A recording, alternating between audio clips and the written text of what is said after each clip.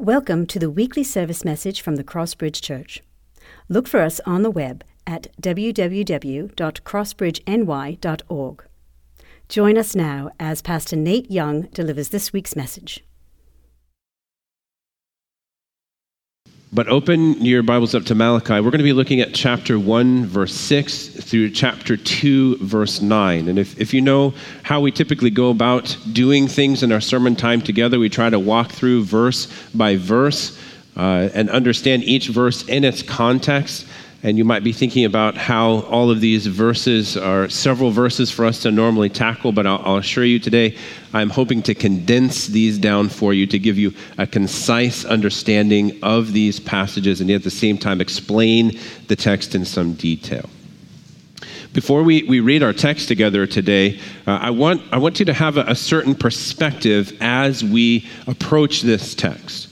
I was raised in a context in which both of my parents own their own businesses, and they instilled in me earning money and saving money. These were principles that I was taught from a very young age.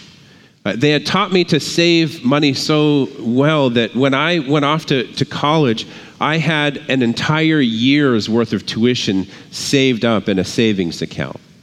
And they had taught me to be sparse with spending the money that I saved.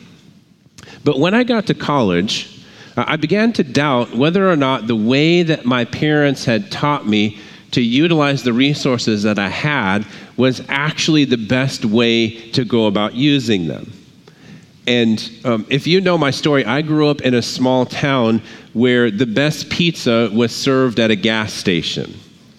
And for the first time in my life, I lived in a city that had restaurants other than Applebee's and McDonald's. And that food was delicious. And I got to go to an actual mall for the first time. And the clothes were nice. And I was not paying attention to how much pizza and sweaters and shoes I was buying. And after a short amount of time, the first semester was done, and the second semester worth of tuition came due. And I went to go check the balance of my savings account, and I had spent more than half of the money that I had saved. You see, what happened in that moment is that the little things that my parents had taught me over time mattered when you added all them up. That what actually happened in that moment is my heart was revealed in terms of what I wanted to do and what I thought was right. My heart wanted to live a certain way, and my behavior followed. And let me just suggest to you that what I think the text is going to reveal today is that you and I can fall into the same trap when it comes to God and our worship of Him. You see, God cares about us as His children, and He cares about all the little details, especially when it comes to how we worship Him with our lives. He cares about every moment of our lives. He cares about how we use our resources. He cares about the very condition of our hearts. With this perspective in mind, I want to invite you to stand with me for a reading of the Word if you're able to. We are going to read several verses. Malachi chapter 1, starting in verse 6, says this: "A son honors his father and a servant his master. If then I am a father, where is my honor? And if I am a master, where is my fear? Says the Lord of hosts to you. O priests who despise my name. But you say, how have we despised your name? By offering polluted food upon my altar. But you say, how have we polluted you? By saying that the Lord's table may be despised. When you offer blind animals in sacrifice, is that not evil? And when you offer those that are lame or sick, is that not evil? Present that to your governor. Will he accept you or show you favor, says the Lord of hosts? And now entreat the favor of God that he may be gracious to us. With such a gift from your hand, will he show favor to any of you, says the Lord of hosts? Oh, that there were one among you who would shut the doors, that you might not be able to kindle fire upon my altar in vain. I have no pleasure in you, says the Lord of hosts, and I will not accept an offering from your hand. For from the rising of the sun to its setting, my name will be great among the nations, and in every place incense will be offered to my name, and a pure offering. For my name will be great among the nations, says the Lord of hosts. But you profane it when you say the Lord's table is polluted, and its fruit, that is, its food, may be despised. But you say, weary, what a weary task this is, and you snort at it, says the Lord of hosts. You bring what has been taken by violence, or is lame or sick, and this you bring as your offering. Shall I accept from your hand, or shall I accept that from your hand, says the Lord? Cursed be the cheat who has a male in his flock and vows it, and yet sacrifices to the Lord what is blemished. For I am a great king, says the Lord of hosts, and my name will be feared among the nations. And now, O priest, this command is for you. If you will not listen, if you will not take it to heart to give honor to my name, says the Lord of hosts, then I will send the curse upon you, and I will curse your blessings. Indeed, I have already cursed them because you do not lay it to heart. Behold, I will rebuke your offspring and spread dung on your faces, the dung of your offerings, and you shall be taken away with it. So shall you know that I have sent this command to you, that my covenant with Levi may stand, says the Lord of hosts. My covenant with him was one of life and peace, and I gave them to him. It was a covenant of fear, and he feared me. He stood in awe of my name. True instruction was in his mouth, and no wrong was found on his lips. He walked with me in peace and uprightness, and he turned many from iniquity. For the lips of a priest should guard knowledge, and people should seek instruction from his mouth. For he is the messenger of the Lord of hosts, but you have turned aside from the way. You have caused many to stumble by your instruction. You have corrupted the covenant of Levi, says the Lord of hosts. And so I make you despised and abased before all the people, inasmuch as you do not keep my ways, but show partiality in your instruction. This is a reading from the Word of God. You may be seated.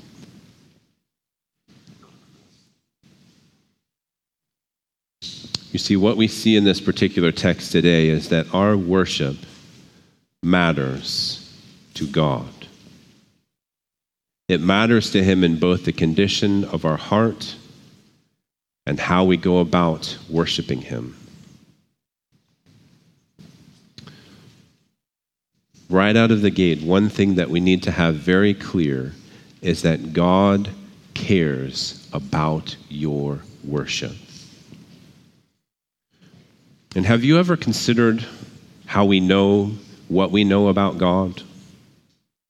We can't actually know anything about God unless he chooses to reveal himself to us. And we thank the Lord that he has. He has revealed us to him. He's revealed himself to us in the Bible. We can actually know, you can actually know what God is like. And not only can we know what he is like, we can know how he expects to be worshiped. Unlike many pagan religions who would do ritual sacrifices, cut their own bodies, or any number of different things they would do to try to worship their gods and earn their favor, we can know from the Bible exactly what God expects from those who desire to worship and follow him. And this should encourage in us a great rejoicing that God is not so far off that we cannot know him or what he expects of us. In fact, he is personal, and he has revealed himself to us in his word. But because God has gone to great lengths to reveal himself to us, those who attempt to worship him contrary to his word actually dishonor him. And when we understand what God is like, one thing becomes very clear to us, and that is that God is the only one who deserves our worship. He is the only one. And when we see what he is like, the worship of God must be taken seriously. But what we're going to see in this text today is that worthless worship dishonors God and actually reveals our hearts. In the book of Malachi, God has already revealed one significant truth about himself, that he loves his people. And can you just rejoice in that for a moment? That if you are a child of God and you know the forgiveness that Jesus Christ gives, that if no one else in this world loves you, God loves you. And this should be an incredible truth and rejoicing in our hearts. In verse 6 of chapter 1, he goes so far to express his love in the sense that he sees his people as his children that he loves. He refers to himself as a father. It's not only in the book of Malachi that he calls himself Israel's father, but he does this many other places. One of the most important places is in Deuteronomy 32:6. In Deuteronomy 32:6, God says this, Do you thus repay the Lord, you foolish and senseless people? Is not he your father who created you, who made you and established you? In this text, God describes himself as Israel's father who gave them life. But he gives them a similar rebuke here in that it appears they are ungrateful for both their physical and spiritual life that God the Father has given to them. But God is different than any other father that we could have, in that he demands us to honor him by worshiping him. And following the form of Malachi, the Israelites question the fatherly creation and protection of God. They ask, how have we despised your name as our Father? We're going to hear a sermon on a parallel passage in a few weeks, but Luke chapter 4, verse 46 is a concise explanation of the rebuke the Lord is giving. Luke 6:46 says, why do you call me Lord and do not do what I tell you? Now remember, the Lord has revealed himself to us in his scriptures and what he expects us to do. So he's not asked them to do something that they do not understand. And just to be clear, in verses 7 and 8 of Malachi chapter 1, he's going to explain how they have despised his name. They have despised his name by offering sacrifices on his altar that were forbidden by the law. Deuteronomy 15:21 and Leviticus 22:20 through 25 detail the exact explanation of the laws they have violated. Here's what it says. But if it has a blemish, the sacrifice that they're about to offer, if it has a blemish, if it is lame or blind or has any serious blemish whatsoever, you shall not sacrifice it to the Lord your God. So the people know, and God has clearly told them, that the offering that they were to offer needed to be perfect without any blemish at all. The offering was to be offered on what verse 7 calls the Lord's table, or the altar that is pictured in Ezekiel 41:22. Now, it might seem strange at first as to why God is so concerned about the purity of the offerings on the altar. But to understand the seriousness of the situation is to understand the significance of the altar. The way that Malachi calls it the Lord's table is to remind us that it was a picture of a meal shared between two covenantal people, two covenantal parties. So to despise the table, the altar, by offering a less than worthy offering is to despise the covenant that the table and the offering represent. In the grand scheme of the covenant, the Lord is asking for very little in terms of all that he has done for them. This reveals the fact that their hearts were actually worshiping something other than God. Because what you ultimately love is what you will worship. And what you worship will be expressed by your actions. And let me say that to you again. What you ultimately love is what you will worship. And what you worship will be expressed by your actions. God illustrates this here by saying they wouldn't bring the same gift to their governor because they had more honor, more fear, and ultimately more worship of those who were over them in a political sense than they did their Father, Creator, and Sustainer. So God continues and he tells them no worship is better than false worship. At this point, God, their heavenly, loving Father, shows his incredible grace and mercy by calling on them to repent and turn back to this gracious, loving, forgiving Father. But this call to repentance has with it a sense of urgency. That the Lord God of hosts, the one who has power over the whole universe, will not extend repentance and forgiveness to them forever. In fact, he goes so far to say that it would be better for the doors of the temple to be closed immediately, for them to show so much contempt to the Lord by offering sacrifices that did not honor them. Listen to the picture that's being painted here. He is literally saying, you might as well close the doors to my home, the temple, because your Father is not there to receive your worship at his table. This is heavy. And we need to stop for a moment to really understand this.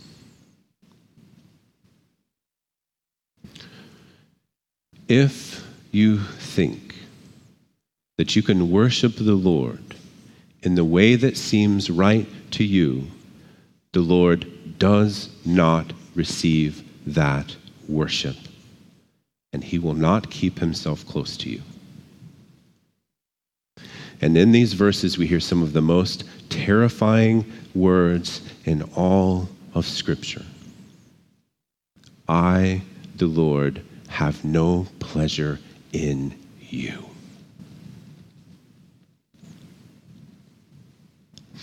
We're going to make some more specific application in a moment, but friend, you have to consider this right now. Are you attempting to worship the Lord in your own way? And if so, hear these words. The one that we were created to honor and glorify has no pleasure in you. And not only is God not pleased with you, but he will punish those who honor him with their mouth, but do not worship him in their hearts and with their lives.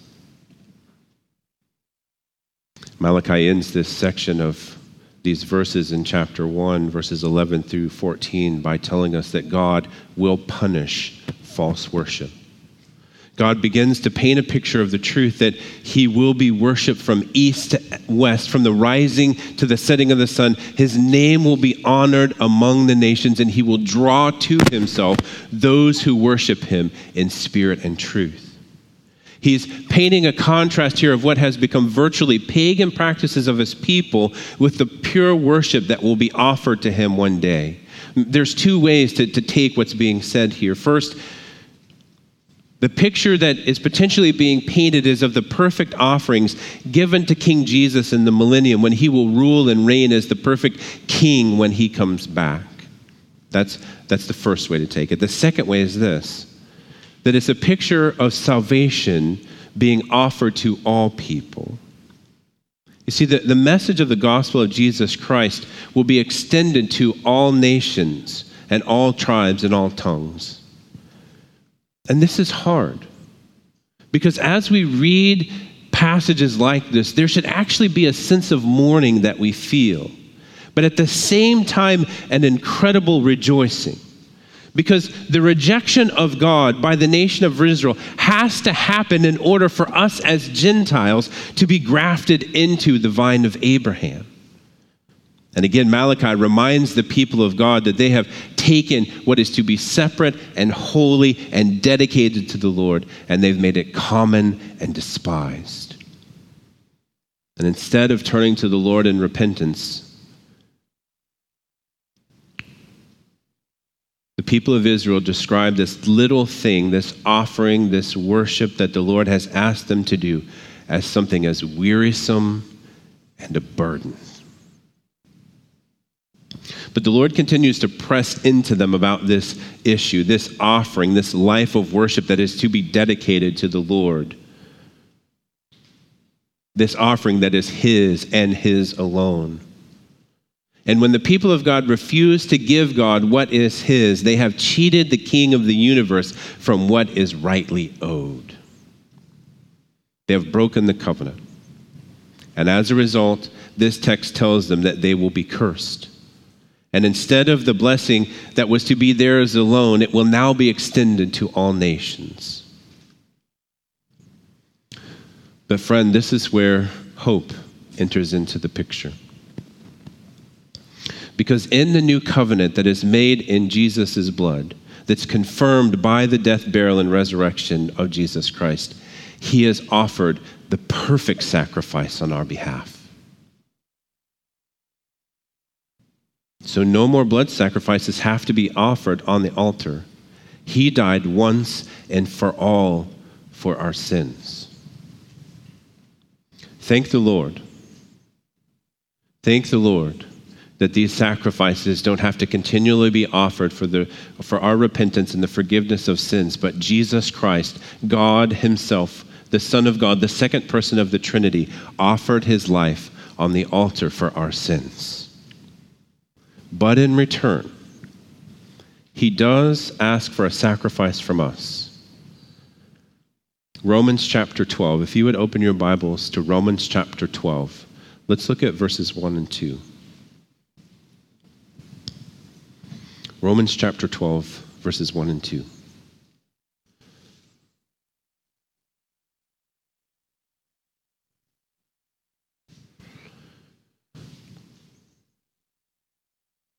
Romans chapter 12, verse 1 says this: I appeal to you, therefore, brothers, by the mercies of God, to present your bodies as a living sacrifice, holy and acceptable to God, which is your spiritual worship. Do not be conformed to this world, but be transformed by the renewal of your mind, that by testing you may discern what is the will of God and what is good and acceptable and perfect. And a person who reads this without understanding what Jesus Christ has done on our behalf might be tempted to respond in the same way that the Israelites responded to the sacrifice that was required of them to worship the Lord. And they might say, this is wearisome. This is a burden to give my entire life to Jesus Christ. But friends, when we look upon the glory of Jesus Christ and everything that He has done for us, for Him to demand our lives as a living sacrifice to worship Him is small in comparison to what He has done.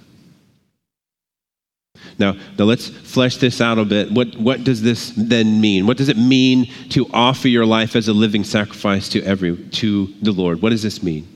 It means that everything in our life is now to be done as an act of worship to God.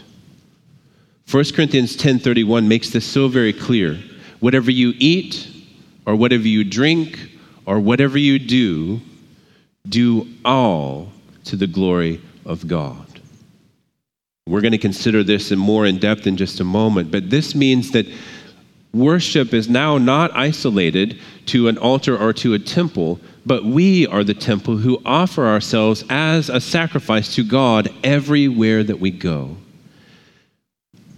And in the moment that we might be tempted to think that this is burdensome, at the same time, what a beautiful gift that God has given to us, that everything that we do can now be done to worship the Lord. That your entire life can be a sacrifice that is pleasing to the Lord, and He will be pleased in the offering that you have given.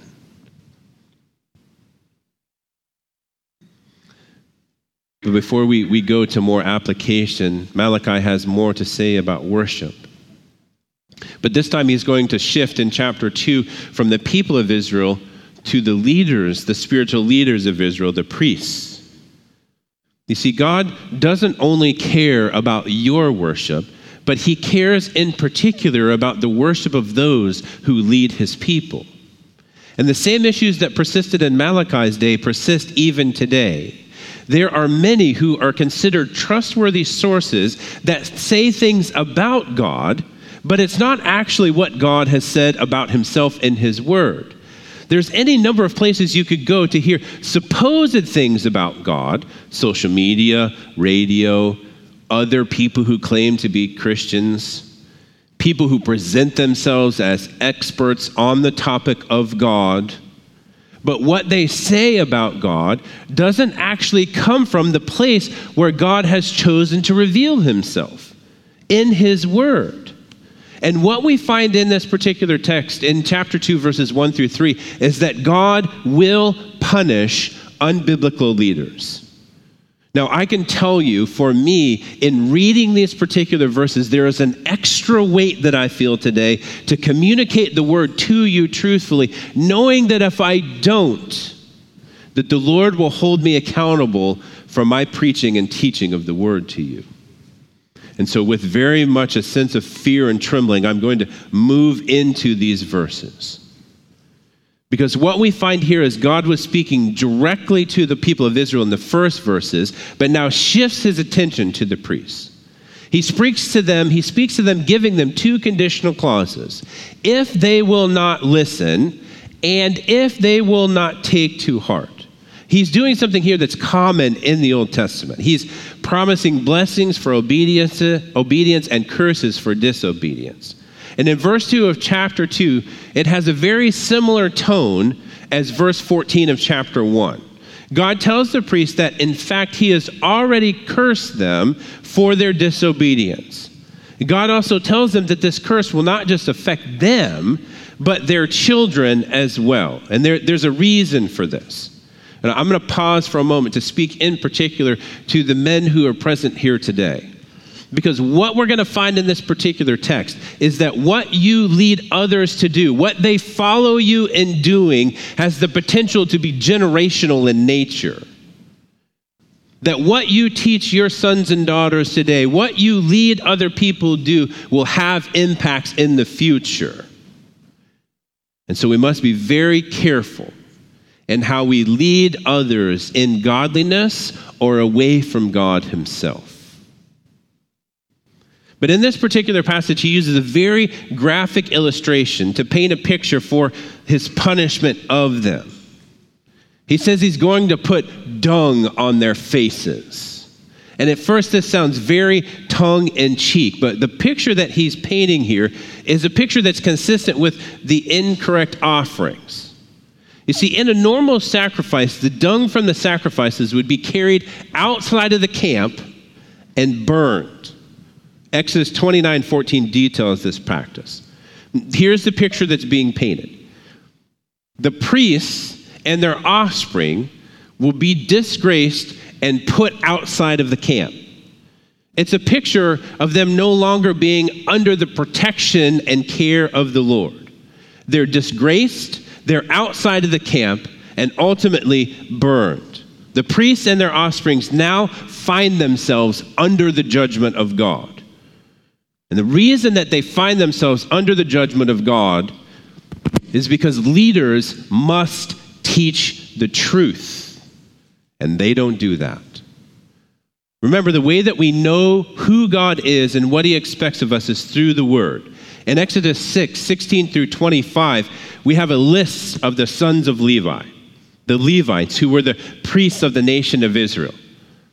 There are two very important names in this list that help us understand what the covenant of Levi is. Those two names are Aaron and Aaron's grandson, Phinehas. And in Numbers 25:10 through 13, we find that Phinehas has been very zealous for the law of God. Because of his obedience to the law of God, God makes a covenant with the Levites through Phinehas. And the covenant is called the covenant of peace. Phinehas took the law of God seriously. But the current priests have claimed the privileges of the covenant while neglecting the conditions of it, expecting God to keep his end of the deal even if they don't. In Moses' final blessing on Israel in Deuteronomy 33:9 through 10, he reminds the Levites, who are to be the priests of God's people, that their responsibilities primarily included three things: teaching, praying, and offering sacrifices. It was expected that the priest would lead the people of God in worshiping him correctly. But instead, these priests were known for dishonest teaching, insincere prayers, and wrong sacrifices. You see, the people of God must know and live the word of God no matter their position in the house of God. And leaders must know the seriousness of who they represent. The priest was to be the trusted counselor who they would go to receive knowledge and instruction from the Lord. The Old Testament is filled with instructions from the Lord for his people to receive instruction and counsel from the priests. Exodus 28:30, Deuteronomy 17:9, and on and on. Even what they wore was intended by God to encourage the people to see them as a trusted source of judgment. The priests were to rule on matters from the Word of God as a messenger from God. But instead, they have done one of the worst things that a teacher of the Word of God could do. Jesus words it this way in Matthew 18:6. Matthew 18:6. But whoever causes one of these little ones who believe in me to sin, it would be better for him to have a great millstone fashioned around his neck and to be drowned in the depths of the sea. This text tells us not only do they lead some astray, but they show partiality to others, allowing them to bring on sacrifices that are unworthy and treat them as if they are acceptable. Let me encourage you to hear the dual caution that is being given in this passage.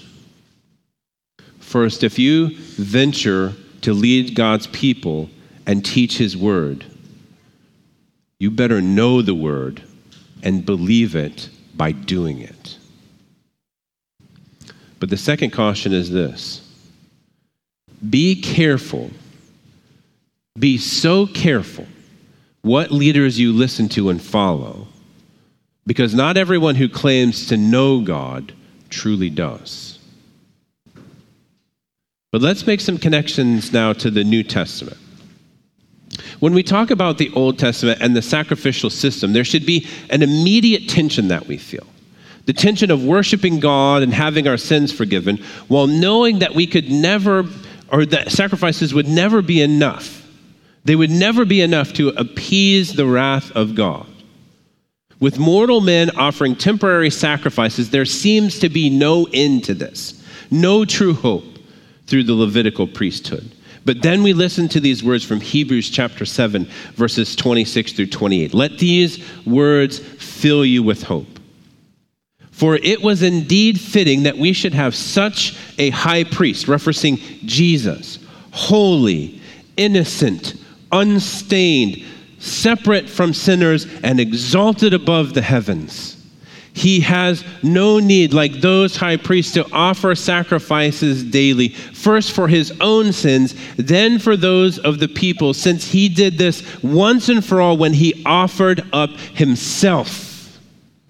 For the law appoints men in their weakness as high priests, but the word of the oath, which came later than the law, appoints a son who has been made perfect forever. Today, brothers and sisters, we have a true hope because we have a true great high priest. Jesus, who offered himself as a sacrifice for our sins once and for all. And this great high priest now makes intercession for us with God the Father continually. But friend, if you are trying to live a good life, to offer sacrifices of your own making, you will never be able to do enough to earn the favor of God and to be forgiven of your sins. But there is hope today for you as well, because Jesus, our great priest, has offered himself as the perfect sacrifice for your sins. And he cries out to you today, just like he did to the people in Malachi's day, that he is gracious and merciful. And if you repent and turn to him, he will forgive you. But as we've done in the previous sermons, let's make some connections to one specific passage. Let's make some connections personally to our life. And I'm going to warn you. This is, again, one of those moments where I feel like I need to tell you, I love you. You remember that, right? Because if we practically apply and know the Word of God and allow it get into our lives, we might get our toes stepped on a little bit. So first, the first question we should be asking is 2 Timothy 3:16 and 17. What is the doctrines that are being taught in this passage? Let me suggest to you that there are three. A right doctrine of worship, namely that we are not the ones who get to determine how God is to be worshiped, but that he has told us in his word how he is to be worshiped. There's also a doctrine of repentance, that we are sinners who need to turn away from our sin. Repentance means to turn 180 degrees from our sin and turn to God. And then a big theological word that some of you may be familiar with, it's the word eschatology. That's a big word that just describes what will happen at the end of time. It is the study of last things, namely that God will judge the world and that he will separate the righteous from the unrighteous. And I want you to take some time this week. I want you to go back and review this passage while thinking about these 3 points of doctrine. Because doctrine is essential for the way that we live. If our doctrine, our knowledge about God is wrong, our living will be wrong, which means our worship will be wrong. But then we need to ask the question, as we're doing this review of what the scriptures actually teach, where does my thinking need corrected? We need to consider if we've accepted some unbiblical teaching about worship or repentance or eschatology. And let me suggest to you, I put worship number 1 on this for a reason. Because in the modern church, worship has been so confused and conflated versus what the Bible actually says worship is. Worship, let me try to be as clear and concise as I can. Worship is not isolated to music. Worship encompasses the entire life of a believer. Can you worship God in music? Absolutely. But the time that you worship God is not limited to the time that we sing. Worship is life. But here's some questions to ask.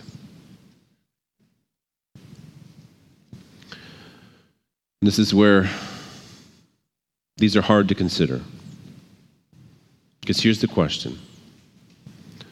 Do I believe that there is some part of my life that does not have to worship God?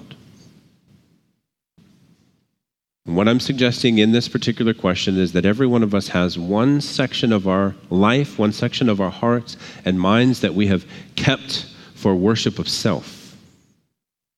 And sometimes this area is difficult to identify. But here's the second question. Do I believe that there are sins that I can hide from God and avoid repenting of them?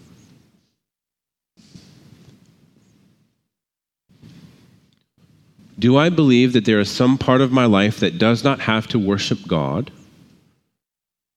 Do I believe that there are sins I can hide from God and avoid repenting of? Or do I believe the Lord could return at any moment? There are probably a lot of things that I would or wouldn't do if I thought the Lord was going to appear at this moment. It could radically change the way in which you live. Now let's take this from the thought level to the behavior level. And in the same way we need to ask these questions, these should already be in your notes. The question is, where does my behavior need reproved, right? The scriptures are sufficient for doctrine, for correction, and reproof. So the question is, friends, are you currently living in sin? Do you have an area of your life in which you are being disobedient to the Word of God and continue living in it?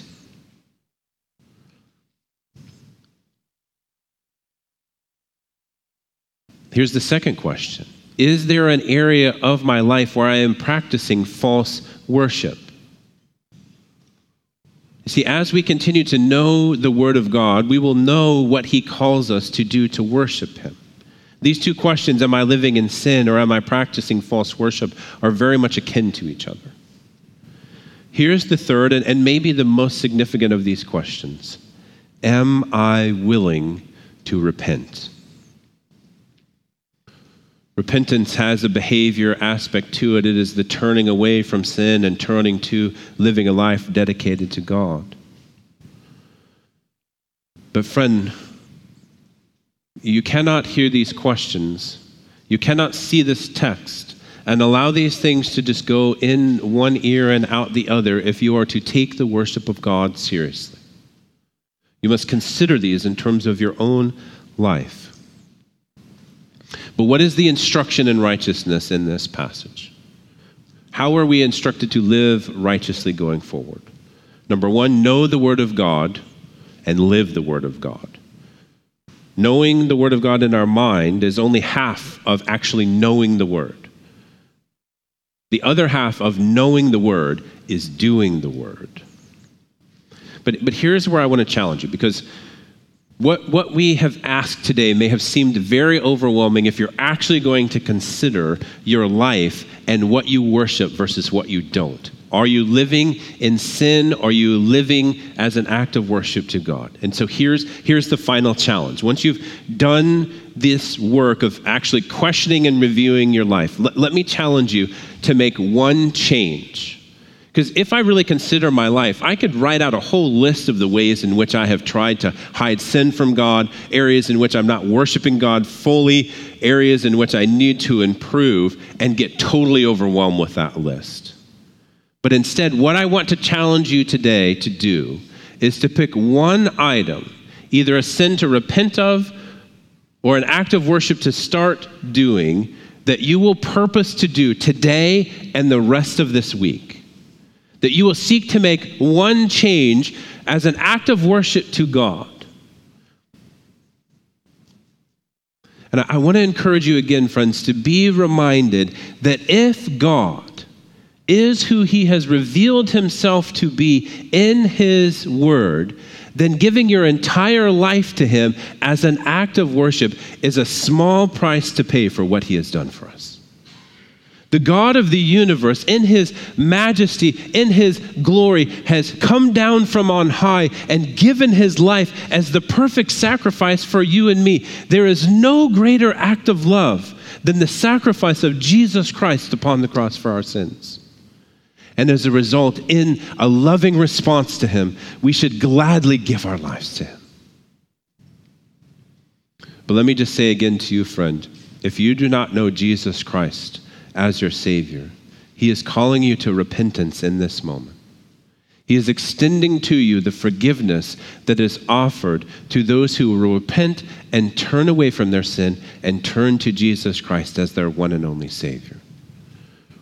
If you have not cried out to God and asked Him to forgive you of your sins and to cleanse you from all unrighteousness, you can do that right now. And the Bible tells us that He will forgive us, that He will adopt us into His family, and that He will make us into something new. And so I'm going to pray in a moment. If you're here today and you know Jesus Christ as your Savior, and you know that there's an area that you are not worshiping God as well as you could, or if you're living in sin, I want to encourage you to begin to repent as we go to God in prayer. But if you don't know Jesus Christ as your Savior, as I begin to pray, I would encourage you, if you feel led by the Spirit, to ask God to save you as well. So whether you're a believer or you don't know Christ as your Savior yet, I want to ask you to stand and join me in prayer at this moment.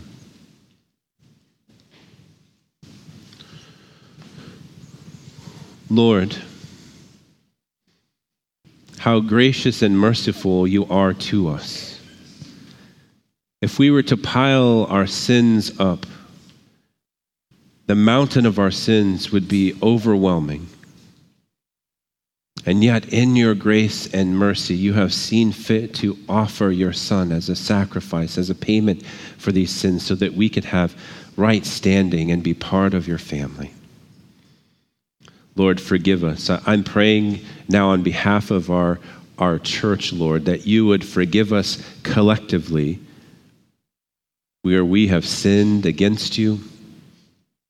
We have not given you our best in worshiping you with our lives.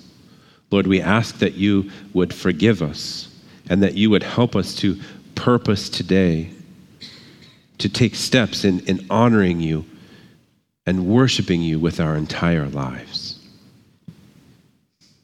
Lord, help us to be reminded that you don't ask us to do something that you don't also empower us to do. Help us to know that your Holy Spirit is living in us to give us the strength to do the things that you've called us to. Use us as your church, as your people, to draw unbelievers to yourself, that they might see your love and your righteousness lived out in us. Help us, Lord. Help us to honor you as our Father. We ask this in the precious name of Jesus. Amen. Thank you for joining us. Please feel free to share this message, but remember, don't charge for it or change it. The Lord's message should be free and for everyone.